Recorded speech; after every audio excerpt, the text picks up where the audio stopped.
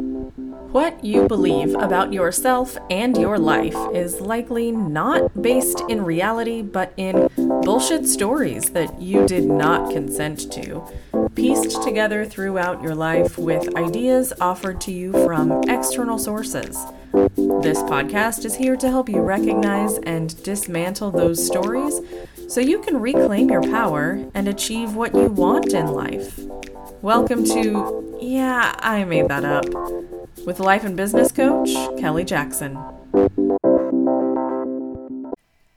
Control. It's sexy, isn't it? Intoxicating at times. Many of my clients use the term control freak for themselves, and they wear it like a badge of honor. I'm a control freak when it comes to ensuring my family is well taken care of, so I have to make sure my kids' homework is done by a certain time. I'm a control freak when it comes to cleaning, so I have to be the one to load the dishwasher. I'm a control freak when it comes to how my team is run, so I have to be the one in charge of all the trainings and events. I'm a control freak when it comes to my business, so I would never be able to hire an assistant and train them to run my business my way. I'm a control freak when it comes to client communication, so I have to be the one to send the message, even when it's copy-paste or basically automated. It sounds good sometimes, but does it feel good? Sure, it may feel like pride when you think of the idea of being a control freak as something to be proud of. How does it feel to believe that you have to be the one to do it all? Exhausting? Overwhelming? Frustrating? Resentful of those who aren't doing as much as you or not appreciating you enough for doing it all? Like you want to run away, start over, and never look back? Yeah, thought so. So this week, we're talking about control. And guess the fuck what? Control freak is not a badge of honor. It's a product of patriarchal conditioning, puritanical nonsense, and hustle culture bullshit that's going to lead you face first into burnout. If it hasn't already. If you're running a direct sales business, or really any other kind of business, and you label yourself a control freak, I want you to consider where you may be most willing to loosen your grip on control a bit. And I'm using this phrasing in a very intentional way, where you may be most willing, because that can be a useful place to start. Maybe you're most willing to loosen your grip of control over how the dishes are put away. You're willing to see the bowls stacked incorrectly in order to gain the time of doing the dishes yourself.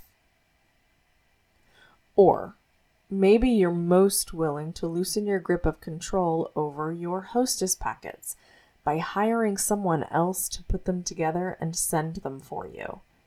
They're all your pieces, they're just being assembled and mailed by someone else, according to your specifications and your timeline. Wherever you're most willing to loosen your grip of control, that's where I encourage you to do just that.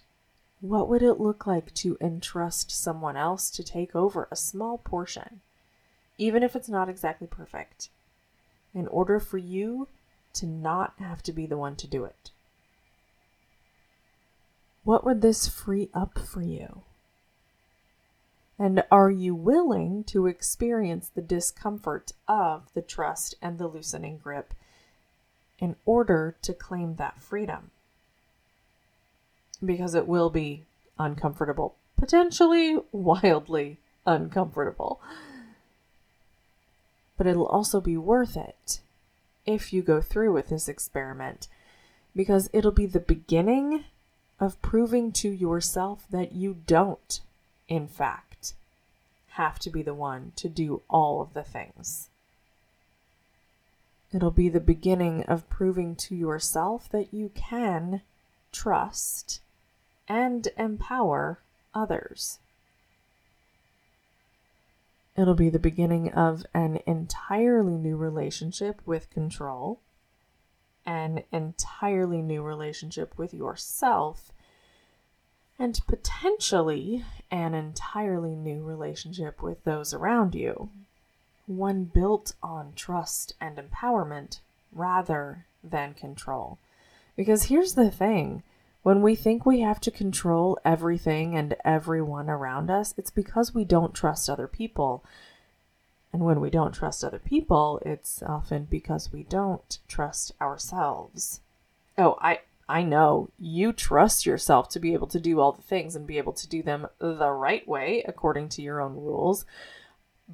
But that's not trusting yourself. It's trusting a set of rules you made up. It's outsourcing your trust to a method or a checklist. When you genuinely trust yourself, you'll be more easily able to let go of control. If you're a direct sales leader and you run team events, do you do it all by yourself? Or maybe you just do all the big pieces yourself and you delegate the smaller tasks because you want to ensure that if any balls are dropped, at least you know the big things are taken care of correctly. As a direct sales leader, you probably want to empower your team. And how is it empowering them to keep all the important things under your control? Regardless of whether you run a team, a business, or a household, when you take over every task, you actually teach everyone around you to be disempowered. You also teach them to rely on you, which can feel really good. You feel needed, you feel important, until everyone needs you to answer all of their questions and fix all of their problems because you've trained them to not rely on themselves. And then it doesn't feel so good. It often feels like overwhelm and resentment. And if this sounds familiar to you, I want you to play with me for a second. Think about the thing you're least willing to loosen your grip of control on. What is it that you're afraid will happen? Whatever that thing is, let's just go there. Imagine that the big scary thing has happened. What do you do next? We often think we have to maintain control because if we don't, the big scary thing will happen, and we don't allow ourselves to think about that because, well, it's fucking big and scary, and who wants to think about that? But the thing is, when you're thinking about it, it's not really happening. And when you're thinking about it from a place of fear, your dino mind is calling the shots. That's like letting a toddler drive your car. Don't do that. When you allow yourself to go to that big scary place, ask yourself what you do next, and then really answer, you activate your prefrontal cortex. You engage planning mode. That quells the fear your dino mind is creating, and that builds trust in yourself, which makes it easier to trust other people. And if you're one of the many, many folks who consider themselves a control freak, as if it's a badge of honor, but you're now recognizing that such a label may actually be the reason you're so stressed out all the time, I'd love to chat with you.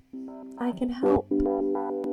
Shoot me a message and we'll set up a consult call to see if we're a good fit for each other.